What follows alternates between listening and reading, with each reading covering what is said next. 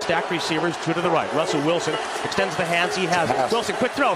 And it's intercepted! Intercepted by Malcolm Butler! Butler has it at the one!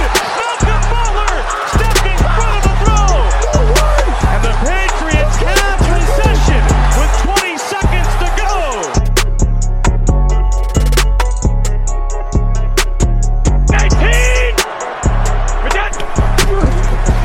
Toss to White. He's in! Patriots win the Super Bowl! Brady has his fifth! What a comeback!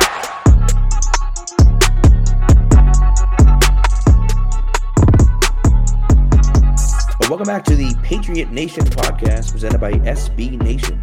We are the voice of Patriot Nation. I am Pat Lane, as always, with my co-host and friend Ryan Spagnoli. Spags, how you doing, my friend? Doing well, man. Another week down. Big one coming up against Minnesota. Definitely going to get into that a little bit with Jason Rossi of WEEI. Yep. It's as Spags said, we got a really fun interview with Spags. With Spags is there, but with Jason, always fun. with Jason Rossi, really interesting. We talk about Patriots, and then obviously the Vikings matchup coming up, and then we also discuss some interesting things. Some of the officials last week were pretty terrible, and so we talk about some of the plays where the Patriots got screwed the most by the officials. Not necessarily one play happening, but either an obvious call that they missed for the Patriots or a play that they called against the Patriots that end up screwing the Patriots. So we kind of get into a little bit some of them a little bit sore subject, and ones that still boil your blood even years later. So that's an interesting topic. So it's something you don't want to miss for sure.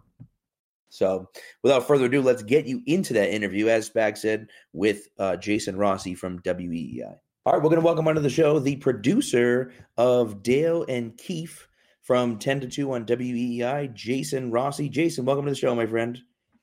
Hey, thanks for having me. I appreciate the care package. Everything you sent in the mail came in fine. I'm still waiting on the check, but I guess we'll get that after.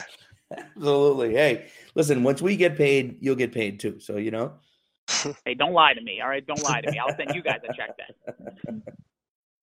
So, hey, well, I'd be appreciative. So, oh, yeah. So, Patriots come off the bye. They looked just about as bad as you could possibly look before the bye. And then they go into the the first half against the Jets, and they look just god-awful in the first half against the Jets. And they come out, and really just 3 drives in the second half, and they just field goal, touchdown, and they wipe the floor with the Jets in the second half. What did you see that you were impressed by? Was there things that concerned you? What was your overall take of the game, I guess? My biggest concern is, I think the concern of the entire season was kind of rolled up in this game. This is a Jets team that the Buffalo Bills destroyed. Now, I know, there's a big difference. Every game, when it comes to the Patriots, it's in New York. They're going to get up a little bit more for that one. There's all the rumors of Todd Bowles being replaced. Now you're hearing rumors that he actually probably is going to get one more year with Sam Darnold. But the Jets got up for this game, and I think the biggest disappointment I had when it came to the Patriots and this whole season so far is just they don't have that killer instinct, or things aren't happening the way they've been during the, everyone wants to say 17 years, but I'll even look at the last 3 years.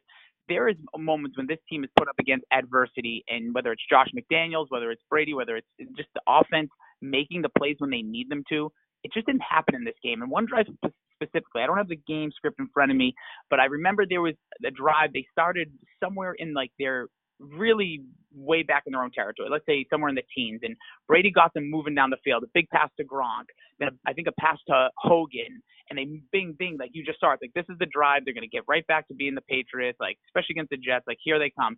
And then there was those kind of weird Trent Brown penalties, if you remember this. Yeah. Trent Brown had the holding call where he just horse collared a guy.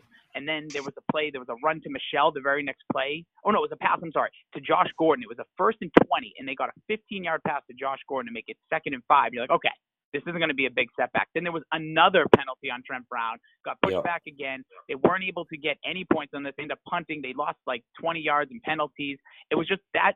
It was so disappointing to me, and that is something that I'm just not used to seeing as a Patriots fan, especially coming off the bye. That was the most important part, why I find this to be disappointing, because you would think, all right, you're going to start slow. I understand. There is some issues going on with this offense. People can deny it all they want. There's something going on, and it's not Seth Wickersham stuff. It is just an offensive. It could be Brady injuries, but that was the drive when I was watching. I was like, here they are. This is when everything just kind of gets back into motion, and they never really hit that gear. You talked about those second half drives, which was great to see, but nothing really was like, oh, wow, or ooh, this is promising, or, oh, it's great to have Gronk back. That's one great sign. He looked good. He looked healthy. He looked like he was moving like what we saw in the beginning of the year in that Texans game. But those are really the only things that stood out to me in this game, aside from a defense that still looks like they just kind of lost out there and don't have a real, like, I don't know, maybe that second motor or those playmakers out there that are just going to be like, okay, when it's 3rd and 5, we know this guy's either going to get at the quarterback or they're going to throw to their primary receiver, and maybe Stephon Gilmore's automatically going to make a play. I don't see that right now. I thought it was, a typical division game, just in La La Land. That's slow, very boring, lack of offense first half. Like you said, you kind of maybe expect that the first couple of drives coming off the bye, but the second half was good to see. Like you said, that those 3 most important drives of the game, they ended up getting points. So, but yeah, I think this is going to be a big test this week. We'll get into it in a little bit with Minnesota's elite defense. I think they're top 5. So, well, and that's one thing, and you touched on it a little bit there, Jason. But like defensively for the Patriots, they've made some good plays. They actually blitz quite a bit. I think it's 8th in the league they are in blitz percentage, but when they're like 30th in sacks. So they're not getting a ton of sacks, but they are forcing a decent amount of pressures. The one problem that I have, and outside of Trey Flowers, really, they don't have that guy that makes the play when you need them to. Like, it was Vrabel for years and Bruschi, and they had like 7 guys on the old, on that old defense. But even still, like Ninkovich would make those plays, and like guys like that would step up and make a play, when you really needed it. And yeah, Trey Flowers can do it every now and again, but it's like I don't see that guy on the field right now. And I think the thing with I am a big fan of Trey Flowers. I think he's going to get a monster deal, and I hope it's here in New England because I think he is that good. I think it's the way that the Patriots defense, I don't always want to go to scheme, but it's just the way that they play defense, the way they use a guy like him. He's playing too much interior, and then even when he's playing on the end, or sometimes he is, very few times I've seen him, they have him in like a standing position. He's always trying to come too far around. He's not Von Miller. And I think sometimes they have him playing in this like Von Miller-esque role where they think he can come around. He's not that guy. He's a great, I want him against the guards. I want him against the center. And I think he can be a difference maker, but I just find that they have him in this position to more control and keep things in front of him than go after and either take the running back out 3 yards behind the line of scrimmage or go sack the quarterback. He only has, I believe, 2.5 sacks, 3 sacks this season. And I think that's a major thing that I would like to see them maybe turn him loose a little bit, like we saw in the past with Dante Hightower when they started moving him to the end. It was just let him loose. You saw him in that Super Bowl against Atlanta. It was just let him go after the quarterback, not be concerned about making just the right smart play. Sometimes we just need a guy that can go and just have a nose for the ball. Right. Yeah, it makes sense. I mean, and that's, I will say though, even though he doesn't have the sacks, his pressure numbers are crazy. I mean, I think he had 8.5. I think Jeff Howe tweeted out he had 8.5 pressures last week. He had 9 pressures a few weeks ago. He's in the backfield disrupting plays. Maybe not, getting the sacks, but at least forcing, the timing of a throw to be off, or forcing a bad throw or something like that. And so, yes, obviously you want to see more sacks because sacks lead to, possible fumbles and turnovers. So. But at least he's getting in there a little bit. I think you're right, though. Yep.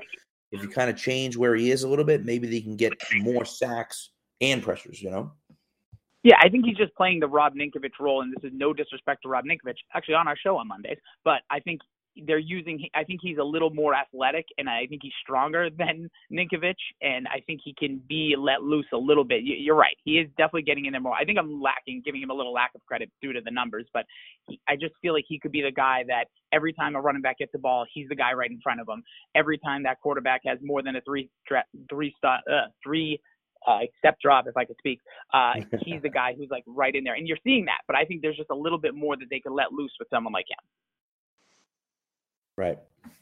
Yeah, no, it's true. I mean, and I will say about him, I'd be shocked if the Patriots didn't give him the contract because, you know, the one thing about guys like Chandler Jones and, you know, Jamie Collins, guys like that they let go, you know, they were not that they were one dimensional, but I just felt like they didn't do everything. Flowers does everything. Yeah. He plays the run great. He rushes the passer great.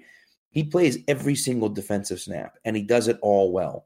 And so to me, you know, he reminds me of like a Richard Seymour type. He fits their scheme so well. Like, yes, they don't want a Clay Matthews who's going to be out there just on third down to rush the passer. They don't want a guy like that. They'll take a guy like that if he's willing to play special teams, but they're not going to pay him a ton of money. But they want guys like Flowers. I'd be shocked, and frankly, I'd be pissed if they let him walk because he's the guy that they should pay because he fits the system. No, I agree. And you know, we're talking about, you just said about like third down, and that's my biggest concern too when it comes to this Patriots. They are awful on third down. I think they're they're like bottom fifth and third of the league.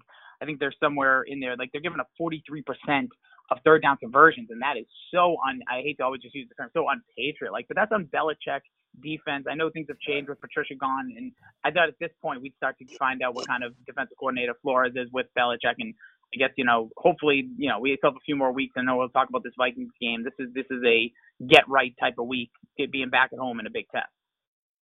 Yeah. Well, let's talk about that Vikings game because, Spags, you brought it up. I mean, you know, that defense is legit. And so the Patriots are going to obviously have to compete against an offense with some elite weapons, you know, with Thielen and Diggs. Now, Diggs didn't practice Wednesday or Thursday. So maybe he doesn't play, but I don't know whether he's going to play or not. We'll see. You know, but even if he doesn't, they still have Thielen. They still have Dalvin Cook. So, you know, I think both sides of the ball are certainly going to be tested this week. But really, I mean, I think you're right, Spags, that the defense for Minnesota outweighs the offense, I think. 100%. I wrote about it today on the pulpit that, you know, I feel like this game's being kind of, you know, overlooked. It's not one of those big games they're not hyping it up, I feel like, as much like, you know, in the Patriots media. You know, in Minnesota, they got, you know, a top 5 defense. Their top 5 unit ranks third and fewest yards allowed per game, which is only 314.7. Fifth in passing yards, 221, and only allowing 93 rushing yards per contest. So, I mean, it sounds like it's going to be a shootout because I think Minnesota's definitely going to score on this defense.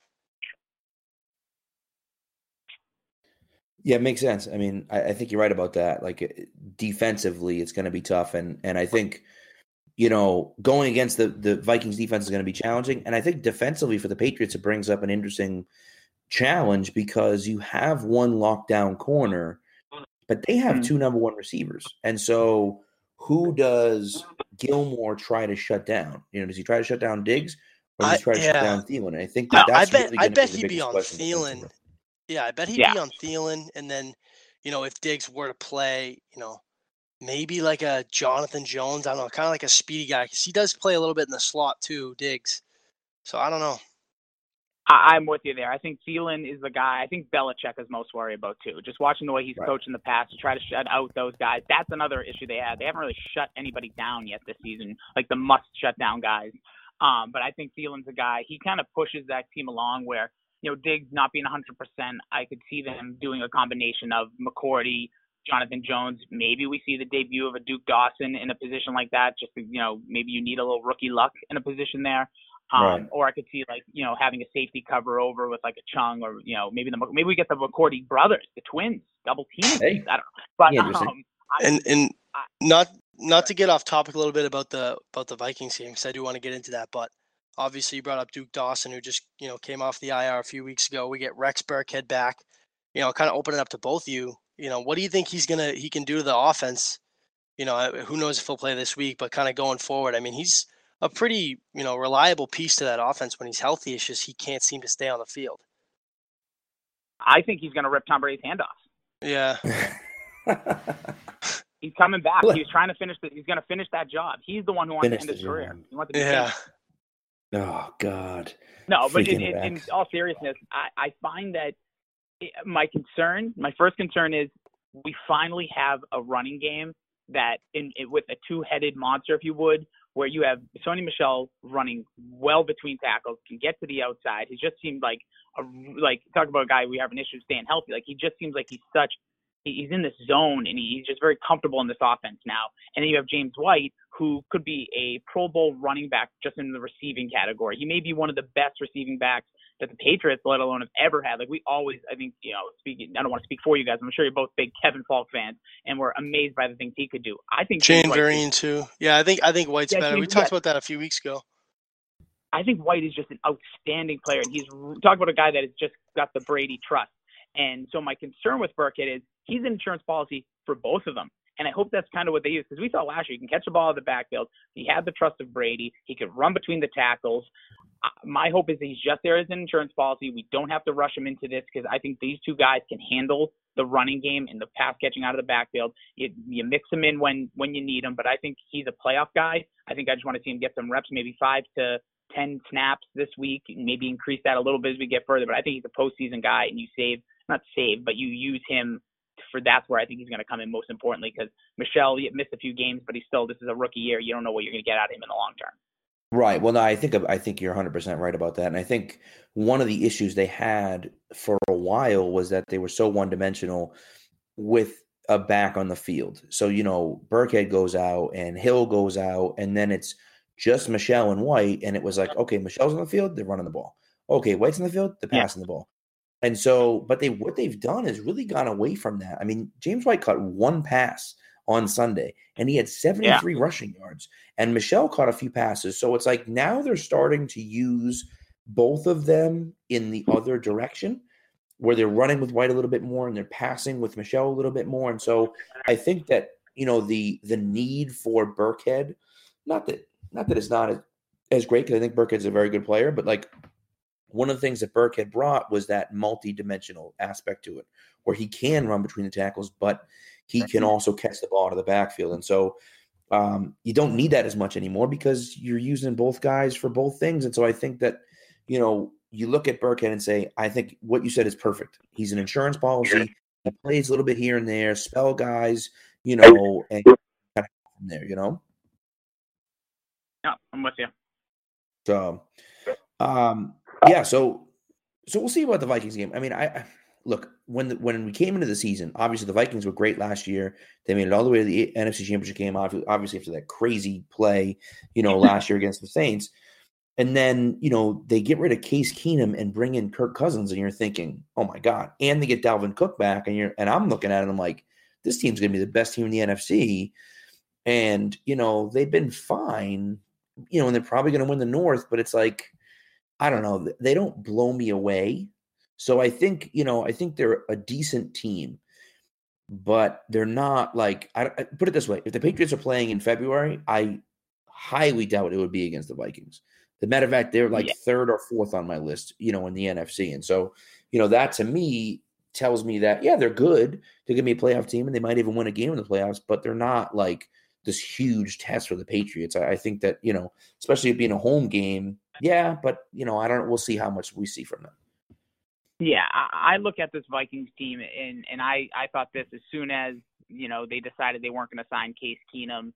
I just don't think Kirk Cousins is anything better than what Case Keenum was, but you're guaranteeing a guy like him $75 million. And I just find it, I don't see him to be as electric of a quarterback as I think people think he is. If you watch any Redskins games over the past few years, he has the ability to, make a play more than a Case Keenum can. But I think with that team, there's the team that should have traded for Alex Smith. There's the team that needed just a great, game manager, whatever. Tom Brady was on WEI earlier this week and said, like, that's the least offensive thing you can call a quarterback. He's like, I want to be called a game manager. That means I don't do anything to hurt our team, and I make sure we put ourselves in a place to, win. And he thinks all quarterbacks should want to be named that. But anyways, I think Alex Smith would have been the perfect quarterback there.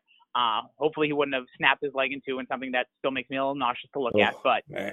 I just find that was the guy they should have went with, not knowing he was available at the time. But I just think Case Keenum in this offense felt a little more like in sync with more receivers. Like he involved a guy like Kyle Rudolph, who I think is a top 10 tight end in this league still.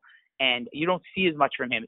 I think Kirk Cousins passes, it's like over 60% of his targets and completions are to Stephon Diggs and Thielen, which, of course, that sounds like me playing Madden type numbers. It's like he's just so locked in, has comfort zone with those guys, where I feel like with a guy like, maybe just another quarterback would be spreading that ball around. Like you still have other weapons there, and I just think this week my concern with it is if the Patriots are able to, whoever they decide to focus on with Stephon Gilmore, if he's able to do his job even above average, even if he gives up a score or something, like you need to hope that the rest of those guys can step up around you, because I worry about Dalvin Cook now coming back. He's getting healthy. They haven't used him to that, RB1, full blow, like three down back. They still using a lot of Latavius Murray in that offense. And I think he worries me a little bit because he's getting healthier. I know he's had some, I think he had a fumble 2 weeks ago, and last week he didn't touch the ball as much. So he's a little he's fresh coming into December, and that worries me, especially, that's what teams do. When they come here, they're going to throw. They're coming to, Foxborough, they're going to try to throw it on you, and they're going to try to run it down your throat. I feel like now that seems like an obvious script to win, but I think with a team like this, they have the parts to do it, and that's, a little worrisome to me. But I just don't look at Kirk Cousins and this Vikings team as this overall win or lose. I just don't look at them as this like Super Bowl contending, or even, I don't even know if they'll make the playoffs personally. Right. They may not. Yeah, but that's true. They certainly might not. Well, who else is going to make it from the North? The Packers are, I suppose, but I don't know. I think the Bears are going to make it. Oh, the Bears. I forgot the Bears are good this year.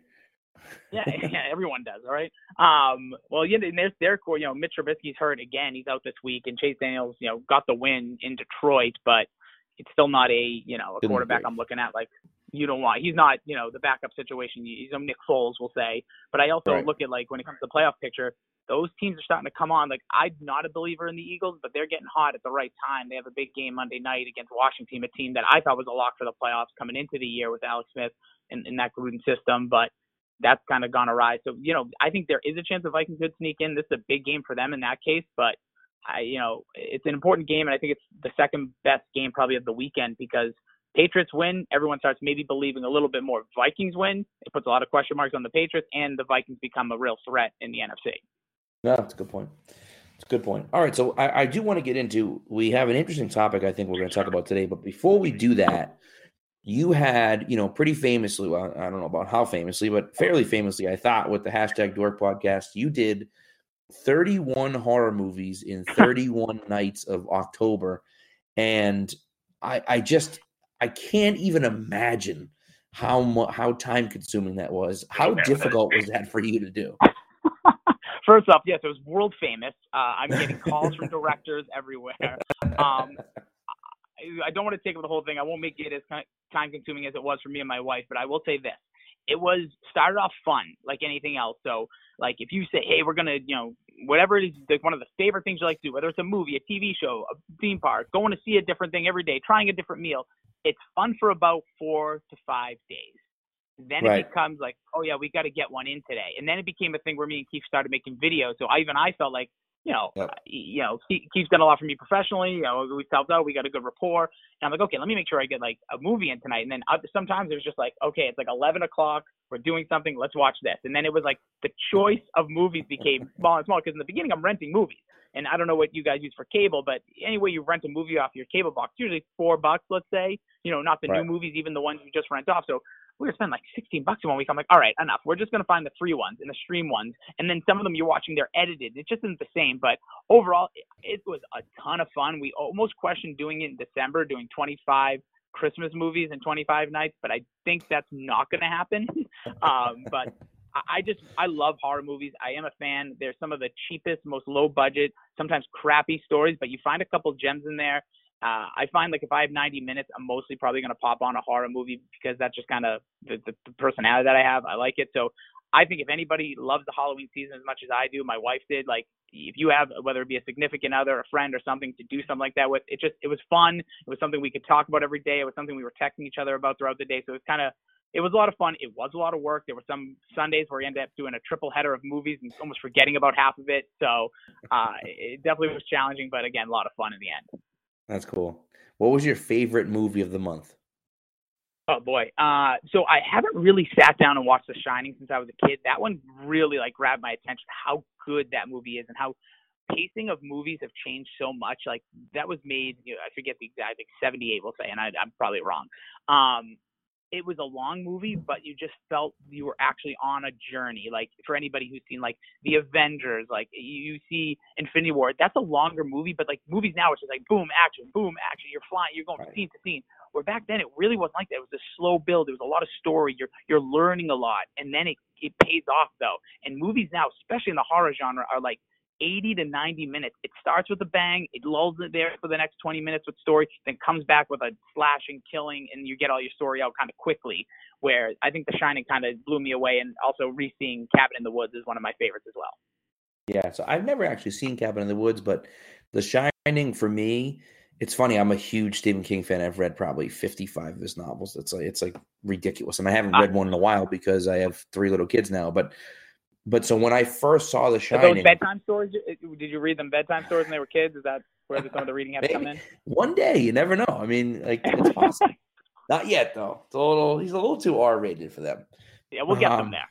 But yeah, right, exactly. But I hated The Shining when I first saw it. Absolutely hated it because he changes the entire book, and the whole. It's not really just the fact that he changes the story, because it's not really that. He changes the entire. Kind of, I don't know. It changes everything, really. I mean, I can't remember the guy's name, but the guy that helps Danny with The Shining, that gets axed when he walks into when he walks back into fire. He was the one that saved them at the end of the movie, at the end of the book. That's what I heard. Okay, right. I just Wikipedia'd it. I don't have the patience to read. But, no, dude. Yeah, trust me. Right now, I'm like, I can't read anything. But then there was like, and then also like Jack doesn't just go crazy. He becomes possessed by the hotel and actually physically turns into a monster that becomes part of the hotel. That's why the end scene, he's in the picture, right? And so it's like, it doesn't make any sense that he's in the picture, because you're like, well, yeah, okay, he went nuts. But like, why is he in the picture? Well, he's in the picture because he physically becomes part of the hotel and turns into. So it's like, parts of the movie I didn't think made sense because he kind of cherry picked things. But anyways, whatever. King hates it, and I hated it when I first saw it. And then I said, okay, I'm going to rewatch it and pretend I never read the book. I'm just going to pretend like it's just a horror movie and has nothing to do with any other book I've ever read. And I can appreciate how great of a movie it is because it's a fantastic movie. I just try not to associate it with the book because I'm like, wow, it's, it doesn't, But let me ask you a question. In the book, is the scene with the teddy bear, let's say, with the gentleman there? Is that in the book? The who?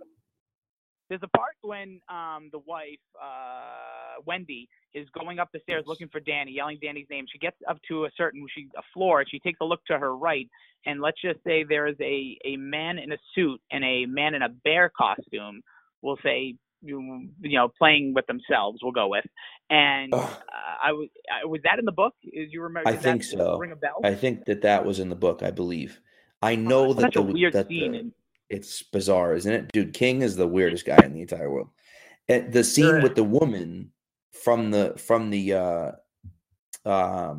like in the room. Now there's a different number. I know it's not the same room number. Yep. Right. That's from the book. And that's like, bro, when I first read that, I was like, whoa.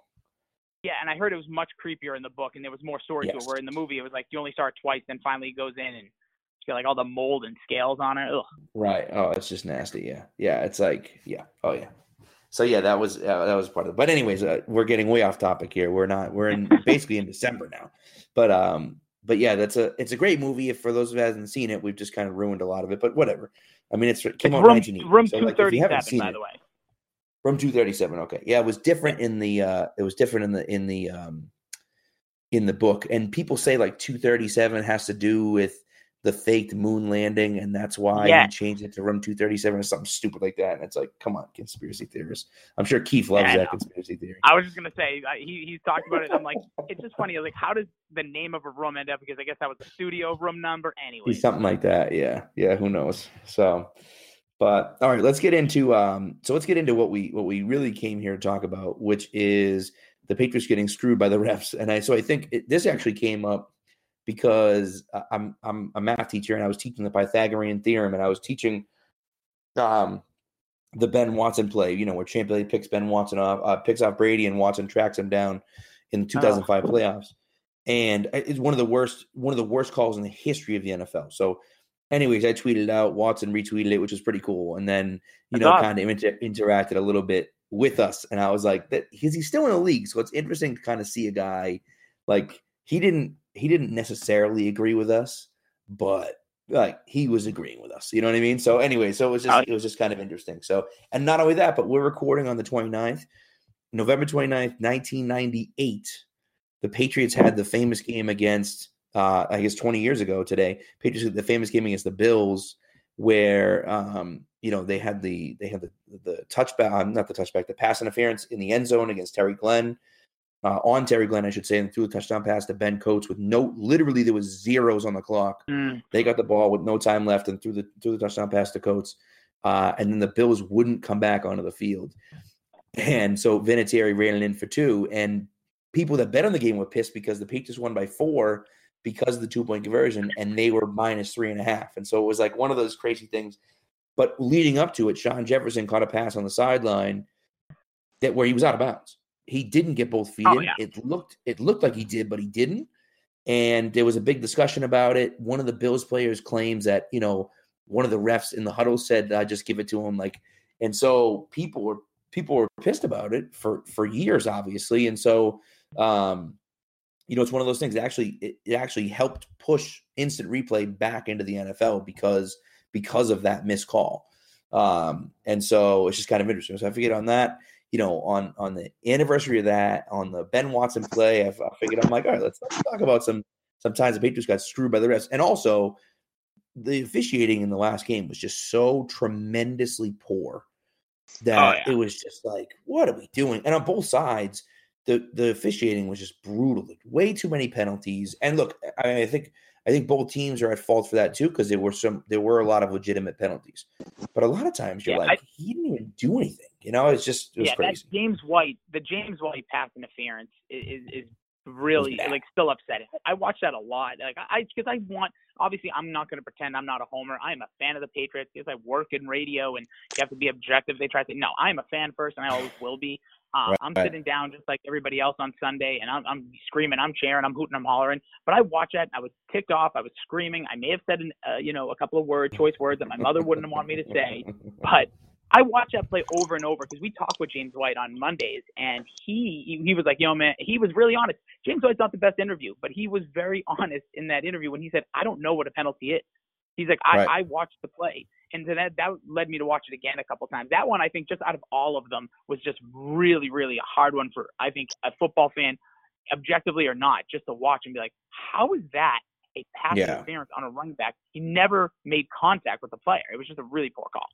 Right, and he turned and looked for the ball, and that happened. I don't know if it was on Thursday night or if it was on Sunday or Monday night. I was watching another game, and a receiver did exactly the same thing, turned around, put his arms out for the ball, and the defender ran into him. And it's not a penalty. He's standing there waiting for the ball, and they called it on him, and you're like, you got to be kidding me. Of course, it worked out because the Patriots, of course, threw a touchdown pass to Gronk on the next play. But, but nevertheless, it's one of those things where you're like, what the hell, So let's go back. I want to start back in 1976. And a lot of us weren't. I know I wasn't born, but it's a play that I grew up. My dad, is always pissed about it. Still pissed about it to this day. The 1976 AFC Championship game, and they're playing against the Raiders, and the Raiders are losing, and there's no way the Raiders can go back. There's basically no time left, and it's, I believe, 3rd and 10. And Kenny Saber throws a pass, and Sugar Bear Hamilton hits him as he's throwing the ball. Now he hits him in the helmet. So if you watch the play now, it would be called roughing the passer now. based on the rules now. Those weren't the rules back then. It wasn't from the past. Just quickly interrupt, it was a 3rd and 18. Yeah, 3rd and 18. So there you go. Right. So it's like, so that's the thing. At 3rd and 18, it was an incomplete pass. It now brings up 4th and 18. They give the 15-yard penalty to Sugar Bear Hamilton. Then they give them another 15-yard penalty for arguing the call. And the Raiders get the ball down, 1st and goal. And Stabler ends up running it in a few plays later, and they win the game, and the Patriots lose. And it's just one of those things where it was like, it's just inexcusable. You can't make that call. It was a garbage call. And so it was one of those things where the Tuck rule happened. And by the way, the Tuck rule, you can disagree with the rule all you want, and the rule is stupid. But based on the rule, they made the right call. They did the same thing. I think Vinny Testaverde was the Jets quarterback that year, and they had to play just like that where they called the Tuck rule earlier in the year in 2001. And so that rule existed. They used that rule. It wasn't the first time it had been called. And so, Raiders fans complain about it, and it's like, hey, Sugar Bear Hamilton, like you won a championship in 76 that we would have won. So you want to say we won one in 2001 that you would have won? Fine. But now we're even. Even if it was cheap, now we're even. Yeah, I'm 100% behind you on that. Obviously, again, before my time, but I remember when the Tuck rule happened that week, I remember my father saying that is everything that is completely a return from 1976. Right. And then, me being like a little bit of a, at least Patriots historian, Celtics too. Like I like going back and watching some of these things. Red Sox, it's well documented what happened with them in the past. Yeah. And this was the one for the Patriots that people held on to, in 1996, I remember they were saying this 20 years, like, here we are, we're finally back, and, weren't able to get the job done then. 5 years later, that Tuck rule happens, and it's kind of sparked this run that we've, the Patriots fans have been lucky to have for all this time. But, you go back and just imagine if this play wasn't called, if they had that championship in 1976, who knows what it would have led to. Obviously, I still think things would be what they are now, but it wasn't an egregious call, and definitely set the Patriots back way back then. Yeah, I agree. I guess there's a million of them, but I guess we can talk about the Watson Bailey play. If you haven't seen it, you have to watch it. I mean, if you haven't seen it, first of all, how the hell are you a Patriots fan if you haven't seen that play? It is. It defies the laws of physics. It does. I mean, Champ Bailey was running down the sideline with a ball in his inside arm. So he's running down, the sideline's on his left, the ball's in his right hand, and he gets hit by Watson as he's bringing his arm forward. So the ball flies forward of him. He goes into the end zone. He hits the pylon and goes into the end zone, and the ball was clearly to the right of him. And they call it down at the 1 yard line instead of outside the end zone and a touchback. And that's at the very least a 7-point swing. And I think that was Hobbs' defensive pass interference in the end zone was a ridiculous call too. There's 14 points. I think they lost by like 10 that game. So, it's one of those things where that could have been a 10-point swing, that play by Watson. And instead they lose that game. And obviously Brady had not lost a playoff game before that game. It's funny. I was a junior in college when that happened. Senior year, it was actually that semester. I'm sorry. I had to give like a speech. I took a speech class and we gave speeches and stuff. And I had to give a speech trying to convince people of something. And I gave a speech saying that the 2005 playoffs were rigged for Peyton Manning to win the Super Bowl, because if you remember the Steelers game that weekend, the calls against the Steelers were ridiculous. They had the Troy Polamalu interception where he picked it off and he fell down, and as he was getting up, the ball fell out of his hand and they called it incomplete. And it was like, what, are you kidding me? And so they had, that was where Bettis fumbled on the goal line and Nick Harper had been stabbed by his wife and Roethlisberger tackled him at the 50 and Vanderchook missed the 50. All these things happened, but I was saying it was the NFL was trying to get Manning a Super Bowl. They knew Denver sucked. And so they said, well, the Patriots lose to Denver, Indy walks in there and crushes Denver and walks in the Super Bowl, and they can win the Super Bowl. And instead, Pittsburgh ends up beating Indy, and they walk into Denver and win by like 28. And then they beat Seattle in the Super Bowl and win the Super Bowl. And it was just like, oh man, that one still pisses me off. I still can't stand it. I can tell there's a lot of passion coming from that voice. Oh yeah. My concern until they won the Super Bowl against the Seahawks was I thought that was going to be the future Bill Buckner of plays, because it was just so outrageous. Tom Brady's undefeated in the postseason. That ball comes out, until that game against Seattle, until that amazing second half against Seattle, the Patriots haven't won a Super Bowl. They got, we have the 18-1 season, which let's not even bring up right now. We have enough chills tonight. We're bringing up all the ghosts, but you have that. Then you have the 2011 Super Bowl loss, where it's just like, okay, like, and at that point, I remember when they lost that in 2012, technically that year. I was like, this is it. Like, that was a real nice run we've had, but this team doesn't have that, winning Super Bowl plays anymore. It's done. We're getting all the things that go against us again until that Seattle Super Bowl, and this was what it all stemmed from. If you really look back, is what you just said is exactly right. They were better than the rest of the teams you mentioned. They were better than the Colts that year. I don't care what people say. No, Peyton Manning was a wagon, but we had the number of Peyton Manning, and I don't care where we played that game. The Steelers were trash. Another team that I thought was not that good. We weren't even all that impressive. And, by the skin of their teeth, they win in just that horrible Super Bowl where, like, if Seattle had half of an effort in that game, they would have won. So this was, for a while, I thought was going to be the moment we'd reflect upon. Like, even now, if we're having this recording and there hasn't been, 2 Super Bowl wins in the past few years, like, I think we'd be talking just about that, being like, how did this happen? Like, the curse of the Patriots. Right. Yeah, I mean, for my like worst call that I've witnessed, obviously I'm 21, so I've been alive for pretty much this whole run, which has been insane. But one that I can remember, lucky son of a bitch. I know, I'm spoiled, man. I'm spoiled. I remember when you were in diapers and they were winning Super Bowls. Yeah, right. They but two of them really stick out. I know we talked about it off air. In Denver 2 or 3 years ago, the year Brock Osweiler beat them. So I don't remember what year that was, but Gronk, the Patriots were driving at the end of the game. I think either up 1 or up 3, could have put the game away, or maybe even down or tie game, whatever. And Gronk got this horrible offensive pass interference call where he, made the completion, got a first down. It was a big gain. They called it back. It was, 3rd and long, didn't get it, punted the ball away, and then they ended up losing, I think, in overtime. But that was one. And then, how can you not talk about it? The helmet catch, the play before, right before Eli Manning escaped the pocket. It was a clear hold when they slow down the video. I think it was Richard Seymour being held. I can't even remember, but it was a terrible, terrible missed call there, and affected, probably would have been the, best year ever. To this day. Without a doubt. Yeah. Yeah. And just to mention on that Broncos game is like that's another one that still gives me a little bit of chills and makes me a little like nauseous, because it's Brock freaking Osweiler. And I know at the time he actually looked like this quarterback that could be, the heir apparent to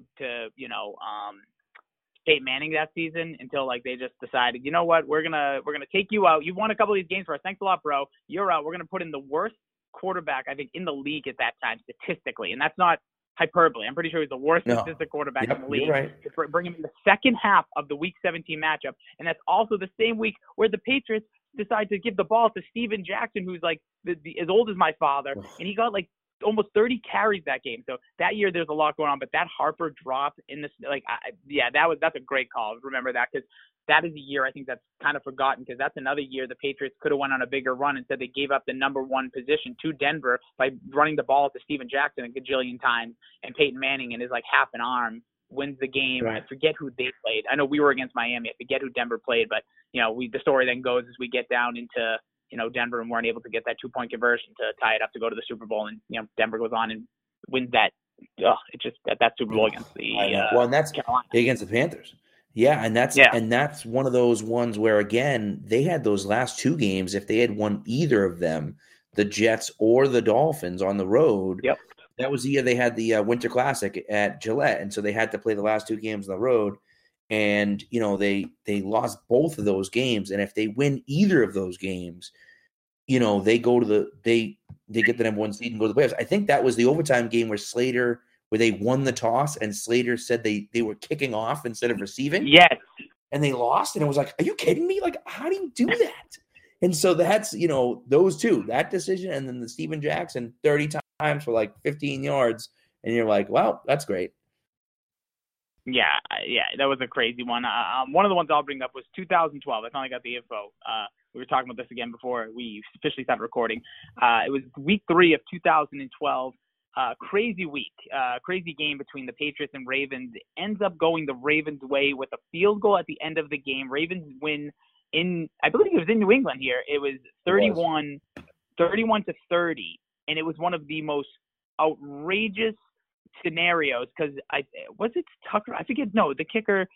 Whatever. Doesn't matter. I'll get it in a minute. Whoever was the kicker for the Ravens goes up over the crossbar, like directly over, a little bit to the right, over the right side if you're staring at it, and they call it good. And Bill Belichick, I think of all the times you've seen emotion, I remember a lot in there was a week 2 one year, he freaked out in a call against might have been Gronkowski on a pass interference call against the Arizona, which ended up leading to a loss. Anyways, he lost his mind. I've never seen Belichick to this day grab an official with the way he grabbed the official that day. Yeah. I think that you said you were there. Like, he was physically grabbing this man. He was like, this is not right. Like, this is not – like, Belichick can take a loss, I think, better than anybody. And I know that sounds weird because he didn't take a lot of them, but he's pretty, like, he'll own up, like, our team sucks. Or even when there's bad play calls, like even this week listening to him, there were some pretty, you said it, some bad calls against this Jets game. But he said, I looked at the calls, all of them, there's no excuse. Like, we should have been better. He was fine. He lost his mind. And this is something that is still stuck in Belichick's craw to this day. Every time he wants cameras going up the field goal posts, going to the sky. And he once even brought up lasers. I don't know if you guys have ever heard this, but probably have with what you do. Like, he wants lasers going into the sky so that you can at least tell where the ball would be. It would hit the post. Does it have to go over? Because the rule is, as they say, it has to cross over the top to the inner half, if that makes sense. So, so even if it was going to hit the post, but it goes over and it's on the inner half of it, it's a field goal. But this thing was on the outer half. This thing didn't look good. It's almost up there with that Ben Watson. Like, when you do the math behind it, you get into the, you look at all the footage of it and you go, okay, from the math side, how would the angle of the ball, it's really crazy. And Belichick, again, I know every time the committee, the competition committee is collected, whether Belichick's present or when he sends representatives, it is always brought up. And I think he was right. It was a crazy call. It was. And it's interesting. So I actually sit in the end zone because I have season tickets, and I sit in the end zone. And so I had a clear shot, and it goes up, and I'm like, oh, he missed it. I'm like, thank goodness. And they called it good. And I'm like, what? I'm like, no, he clearly missed. And it was one of those things. And now I didn't even know the rule about the inside. Like, you could just tell. I didn't even realize he kicked it over the top. I just thought it was to the right because he missed it. Like, it was clear that he missed it, but he kicked it so high that they called it good. Man, that one still pisses me off. And the other one it's funny you say, Belichick was running at the ref when Brady was running after the ref and kind of grabbed him, and everyone went nuts at Brady, touched the ref afterwards, whatever. Was the Gronk play to Kuechly where they threw the pass to Gronk in the end zone, and Kuechly basically just tackled him out of the play at the end of the game. Last play of the game, no time left on the clock, and Gronk's open in the end zone. Kuechly just tackles him. And, they throw a flag, and they pick the flag up and say, there's no penalty. Oh, God, that one, my blood still boils when I think about that one. Even watching the video, it's just, it's maddening that they didn't throw that flag, and the Patriots should have had another shot at them. And, man, I think you're right. Especially they pick up a flag. It's the end of the national televised game. And this is a team that's starting on the rise. This is a Carolina team that people are starting to be interested. That was a very highly rated game. I remember that year. And that is just a play that is just dumb. Like, how is it possible that is the situation that they were put in? Like, first of all, he is absolutely grabbed. He is held. He is tackled to the ground. Brady throws to him too. It's not like it was like one of those plays that's off in the side. That's where the ball went. Right. It's like that one was. It was terrible, and that was a weird year for the Patriots in general, but that play specifically, still, it irks me, and it just makes me think, we see a lot of these plays week in and week out in the NFL, not always at the very end of a game. You'll see a call like this somewhere out there, but like at the end of the game with all eyes, where else are these referees thinking, and how do they determine, let's pick that flag up. It was incidental. Like, what's going on here? Right. No, it's brutal. So, and the last one, just one last one before we go, we got to talk about it is Corey Clement this past year in the Super Bowl. I think it's one of those ones where by the rules now, it's a catch. By the rules last year, it's not a catch. And I'm sorry, but that's not a catch. and that's on 3rd and 10. They got to kick a field goal instead of scoring a touchdown. And so it's one of those ones where it's like they got screwed on that play, and you can clearly see the ball moving.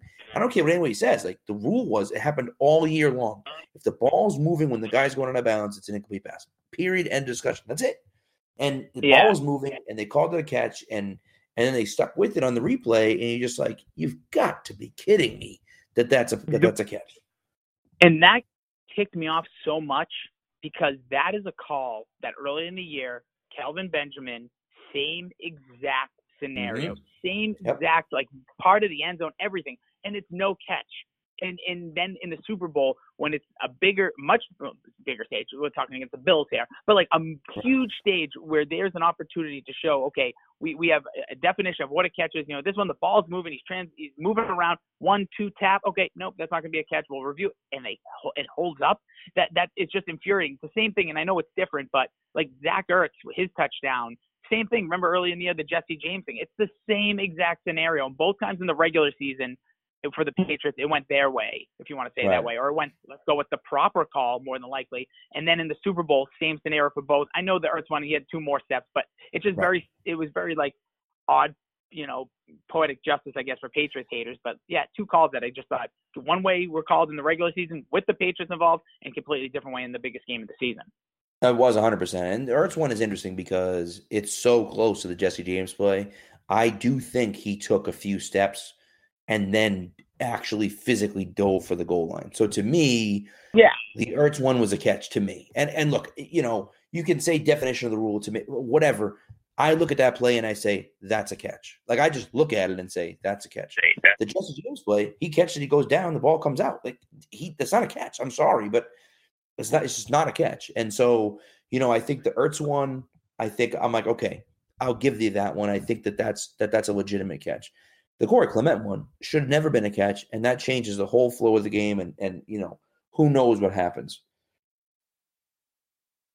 So, but, you know, we'll see what happens. But anyways, you know, look, I've really enjoyed having you on, Jason, and thank you so much. And you know, for those of you that don't listen or haven't listened, Dale and Keefe is 10 to 2.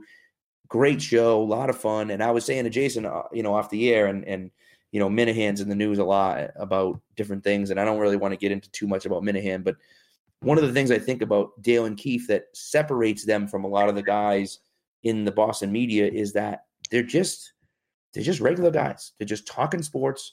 They're not hot take artists. They're not trying to, you know, they're not Howard Stern trying to get you pumped up about one different thing or trying to get you pissed about something so you call them. They're just giving their sports takes, and sometimes they're going to do goofy crap like, you know, Keefe's Keys and, you know, all sorts of different stuff like that. But at the end of the day, they're just them. It's just them talking, which I think is good. And if you're listening to this show, that's what we're doing here. So if you like this, they're probably a little bit more talented than us, and so you like them, you know. Talent's all in the eye of the beholder. Let's not pretend about talent. All right, they've just been doing it. Let's just say they've been doing it for a living longer. I would first off like to just say this is a lot of fun. You guys, I like the rapport you guys have. This is a lot of fun talking Patriots, talking stuff. I think more people should be listening to stuff like this because, especially when we're talking about a topic like we did today, it brought up a lot of bad memories for a team that's won a ridiculous amount of games and has made maybe like Sunday's the best day of the week. For the majority of my life, and for one of us here, their entire life. But I will just say, it really is like, without going into all the details and going into all the behind the scenes, people just like, that's like, WEI has become like TMZ in a sense of itself, and that's not necessarily a bad thing, but I will just say that, working with Dale and Keefe is a pleasure because those are just guys that are, you know, super professional, super like just good to work with, good guys, understanding. We work as a team. There's no hierarchy. Obviously, listen, if Dale wants me to do something, I'm listening to him because this guy's been in the industry, you know, longer than I've been alive. And Keefe is a guy, you can just see the hunger, you can see the desire, you can see like the growth in someone like him. And just even the year I've been there, and they're just relatable. They're the type of guys, if you catch them out at a bar, even though Keefe says he doesn't like to leave his house often, if you catch him out at a bar, like you could sit down and talk to him, and you would feel the same authentic way. They're personable, they're real people. And what you hear is what you get, and there's no character at times. Like you said, mentioned like Keefe Keys. We're going to turn it up a little bit. We're going to have a little bit of fun. We're going to bring in a little bit of that, you know, showman side of it. But for the most part, it is what I think there is a thirst for in the city of Boston. Those are sports talkers and people that actually care about the games, people that actually care about, yeah, there's some drama out there, but like care about the, you know, the side of it, not to just make a story to make a story and not to, you know, make fun of people just to make fun of people. They're guys that watch, that care, and I think they actually genuinely like their listeners. Like, we enjoy our listeners, whether they call, whether they text, whether they tweet. And yeah, sometimes they're gonna bust our chops, but we're open to it. It's just like, you know, when you're around friends. Your friends aren't always just going to be like, hey, man, that's really good. Hey, you're awesome. No, they're going to make fun of you. They're going to say things. And I think that's what I like about this. Like, you said it perfectly. They're authentic. That's our show motto. Just be authentic, be real. And, you know, I think the fans and listeners and the city of Boston have been really, you know, taking us really well now that we've, you know, been 10-2 now. Right. No, it doesn't hurt. I get out of work at, like, you know, in the afternoon. That's not bad. You know, you said you're a teacher. Like, you get out that same time. That is a great thing. There's nothing wrong with that. That is very true. That is very true. Yeah. One of the things I like about, you know, and I can't really call in much anymore, although over the Christmas break, you might be hearing from me, but I haven't been able to call in. But, you know, one of the things that I used to like about it is that you call Felger Maz, and if you get through, you're on hold for an hour. And it's like, you know, I got little kids. Like, I can't be on hold for an hour. Like, my wife's yelling at me in the background, like, you got to help. And I'm like, what do you want me to do? I'm on hold, you know? So it's, you know, 15, 20 minutes you're on hold and you get on, and sometimes it's less than that. And that's nice. And also, like, your opinion isn't dismissed. It's sometimes, you know, you call in and you disagree with the host and your opinion just gets dismissed and, oh, he's wrong. And let's start talking about something else. So, like, if you have an opinion, they'll talk about it. Now, if it's stupid, well, then maybe not. But, like, you know, but they'll at least entertain it. And so, so again, you know, I like it. I'll talk it up. And are you going to be there the 21st at Bully Boy? That is my goal, because I think I'm actually going to be starting our vacation. The show is actually going to be off, like, from the full-time guys from the 21st on. So my goal is to be there that night. I am a big fan of the if you want to call it the Triforce or whatever you call those guys, the Universe guys. They've been really friendly to me in some of my little side ventures, things that I'm working on. But I like the podcast. You know, Mac and Goo, the Boxers, obviously a big Dork fan, and it will help in any ways possible. But I like the community built there. And if I could just tie this one more time to what Dale and Keith is, that's what it's about. And I think that's one thing people that, you know, whoever's listening to this that, you know, buys into some of the stuff that you hear on the EI airwaves that's clearly changing right now, is that there's a community out there of people that love sports. And I think that needs to be remembered. Like, of course, yeah, you're going to have your controversial topics. And yes, there's a room for politics and all that. But Boston is such a passionate city for things like whether it's music or live events, being out. This town, this is a major market town that loves to be out and about and loves their sports. They love to go to games. They like to hear about the games, especially when it comes to, like, you know, playoffs or a big game. And there's not a better, I think, show in the city. And I mean that honestly, not just, you know, well, a little, I'm biased, but I think that really taps into those fans and not just people that are, you know, looking to sensationalize everything. Right. No, I like it. Well, hopefully you'll be there the 21st. I'm planning to be there, so I'll buy you a beer I don't know if they even sell beer at the distillery, but, you know. Bring the kids. I want the family affair. Are they over 20 months? No. Month old? No. No kids that night. That's going to be a kid-free night for me. That's it. It's going to be please, if you're going on school vacation, that's going to be a whole lot of time with the kids. So yeah, listen, I'll bring the kids if you want to watch them. I'll bring the kids. That's fine. You know, I got 4 nieces and nephews, so I'm good for like an hour, and then it gets kind of crappy after that. So listen, thanks for coming on. I appreciate it, and you know, maybe we'll have you on another time. Yeah, listen, whatever you guys need, I appreciate it. Thanks for like the proper plugs and the appreciation for what we do over there at WEI with Dale and Keith. And yeah, anytime you need anything from the show in general, listen, you need one of those guys on there, I'll make it happen. All right. Thank you, Jason. We really appreciate it. Thank you. Yeah, and again, this show's great, you guys, and I hope, you know, this, you know, from my appearance here and just maybe putting other people on that are in the market, like I think you guys do a good job, and it's a lot of fun. So thank you, guys. Thank you. Thanks for the kind words. Once again, thank you very much to Jason Rossi for coming on to the show. Pat, to finish things up, we'll go into our weekly segment here. Up high, down low, too slow. I'll start up with the up high, Sonny Michel. Pat, what can you say about him? I mean, another amazing game. It was definitely a slow game, typical lazy, kind of boring divisional game, but he kind of stole the show, broke off some big runs, breaking tackles, gaining yards after contact. And, one stat I wanted to bring up, I tweeted out earlier in the week, is that when Michel has 18-plus attempts, 95-plus yards, the Patriots are 4-0 while averaging 36.5 points per game. In the games he's failed to reach those marks, the Patriots are 1-3, average just 19.5 points per game. And good to note, the Patriots actually scored 38 points that I factored into that against Chicago, and 14 of them came special teams. So, that's actually lower. So I know I just went on a rant there, but, he's been amazing. No, and it's a perfect illustration of what this offense is. It depends on this running game right now. Brady's still not in sync with his receivers.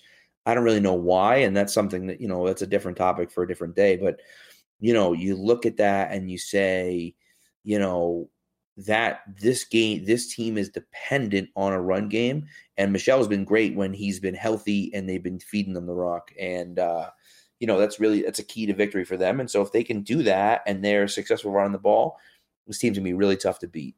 Absolutely. Really tough to beat.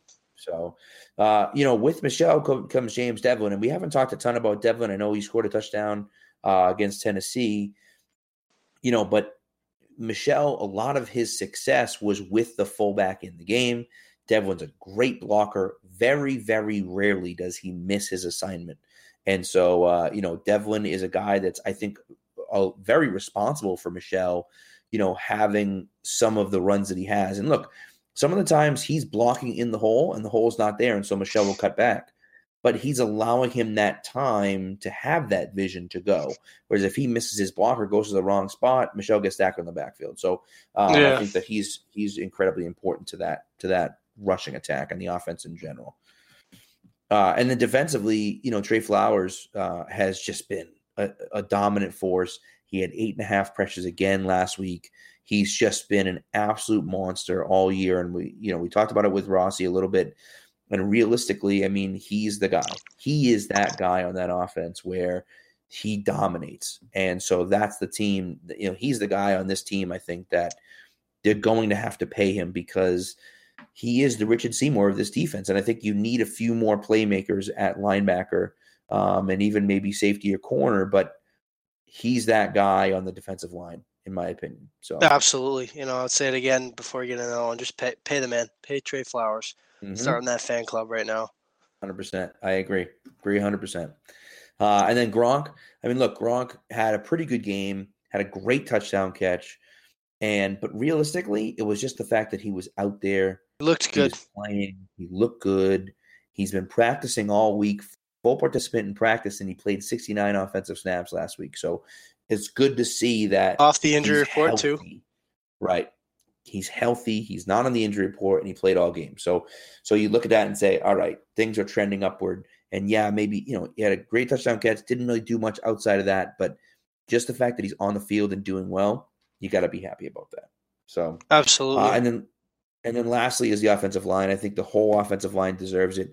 There's some weird Trent Brown penalties in there where he had a holding play and little questionable plays. But yeah, one of them was awful. Blatant, right. Yes. And, yeah. And so, but outside of that, I thought that the offensive line played well. And look, anytime you run the ball the way they ran the ball, you have to give credit to the offensive line. Shaq Mason was very good. Yes. Yeah. And that's and he's another guy that, they need to dominate because he's a very, very good player and they need him to play like that. And so when he is, they're tough to beat. So let's go down low. James White had 73 yards rushing. He had 1 catch for 5 yards. It wasn't a very James White-esque game. Now, maybe the game flow dictated that. Maybe the game flow dictated that he wasn't going to be on the field. Brady had a bad throw to White at one point. I wonder if it was the wrong route or if it's a bad throw to Brady. We don't know. I have no idea. But definitely 1 catch for 5 yards. You're like, really? James White, 1 catch for 5 yards? So want to see him do more than that for sure. Yeah, he hasn't been down low all year, so right. The one chance we get a chance to maybe put him down there, we'll take advantage of it. But and I kind of want to, I wrote about it a couple weeks ago that they might want to watch his workload too and get Michel up to speed again. So he was, like you said, probably the primary, decision of that offense. Right, and I think that's a good call. Too, maybe limited snap count. preserve him for the playoffs. So yeah, it's a good call. And next one here is Dietrich Wise, and Wise I thought was fine, but he had just a atrocious roughing the passer penalty earlier in the game. It was just brutal. Led to a touchdown on that drive. It was a third down play. He dove at him after he'd already thrown the ball. It was just stupid. And so, it's one of those plays that you just like, you've got to be kidding me. After you get the stop on third down, you have a penalty like that, and it just kills the momentum. So that Wise play was really bad. And then the officials were just atrocious. Terrible. Some of the calls. The James White one was terrible. The James White one was awful. There was one with Trent Brown where it was a running play to Michelle that was terrible. They missed. It was either a second or a third and goal. I just saw a picture on Twitter of it today, and it was like the Jets lineman had his hand like underneath Andrews' face mask and was like taking Andrews' helmet off, and no penalty. And it was just like, you're gonna call a million fouls and you're gonna miss one like that. It's just some of them you're just like, what are you doing? So, and to go along with that, I think 4 and 5 for me is the coaching and the discipline, because yes, the officials were bad and missed a ton of calls and made a bunch of bad calls. Patriots still had a ton of penalties, and the Wise one, and they had a few false start penalties, and they had just some inexcusable penalties that you're like, what are you doing? It's just bad all around. And so I think that, the discipline and the coaching, that's coming off a bye. Like, there's no excuse for that. And so I think that's those can be our last 2 down lows, because realistically, player wise, I thought all the players played pretty well. But the discipline and the coaching, I guess you can blame that on, it was not good. Yeah, I agree with you completely there. So, and then our 2 slow, Jamal Adams. You phony. What a loser. Absolute loser. Good player, too. I mean, shut your mouth. Yeah. Well, and look, he's another one of those guys that he's talk. And sometimes he can back it up. He's a very good player. He is a good player. I'll give him that. Game recognized. But I'll tell you what, man, he posts a video of him, and if you haven't seen it online, you gotta find it. It's hysterical. And he's like, don't try to block me. And he like puts the spotlight on him, and Edelman comes to block him, and he trucks Edelman. Hey, good for you. You didn't make the tackle. So It's like it's not like you shed his block and didn't make the tackle. You just laid him out. Well, good for you. Well, later on in the game, when the Patriots really needed to score, you had Edelman at the 5-yard line, and he broke your tackle and scored a touchdown. So it's like, it's just, man, it's just so ridiculous. So Jamal Adams, too slow. Maybe not literally too slow, but what were you thinking, bud? What were you thinking? I know, right? So, but anyways, that's what we got for the show today. Huge shout out to Jason Rossi for coming on. Really appreciate him. Listen to Dale and Keefe 10-2. It's a great show. I enjoy it a lot. And when you call in, Rossi's the guy you talk to. He's a cool guy to talk to, and kind of chop it up with you a little bit while you're waiting on hold. And the thing I like about him is that he'll come back, right? If you're on hold and then they go to commercial break, he'll come back and say, hey, we didn't forget about you. We'll be with you in a few minutes or whatever. So I like that about him a lot. So appreciate him coming on. He is on Twitter at Jason D. Rossi. If you want to reach out to him on Twitter, he'll be tagged in this episode too if you find that on Twitter. I am P-Lane at P-Lane_Pats. So follow me there. Spags, it's Ryan _Spags, right? Correct. Yep, you got it right. That's the one. So, and then I think it's Pats Nation Pod is our Twitter handle. So reach out to us. Listen, just talk to us. We just want to talk sports. That's all we're here to do. So get some questions. We haven't gotten in a couple of weeks. We haven't. That's true. So start doing your job and reaching out and asking some questions. They don't have to be good questions. They can be personal questions. I don't care what kind of questions they are. Yeah, me neither. We'll answer whatever questions. I don't care. So do that. But appreciate you guys. Thanks for listening. And we'll see you next week. Hopefully, we'll be talking about another dub at home against an NFC team. So we'll see what happens. Take care, everyone.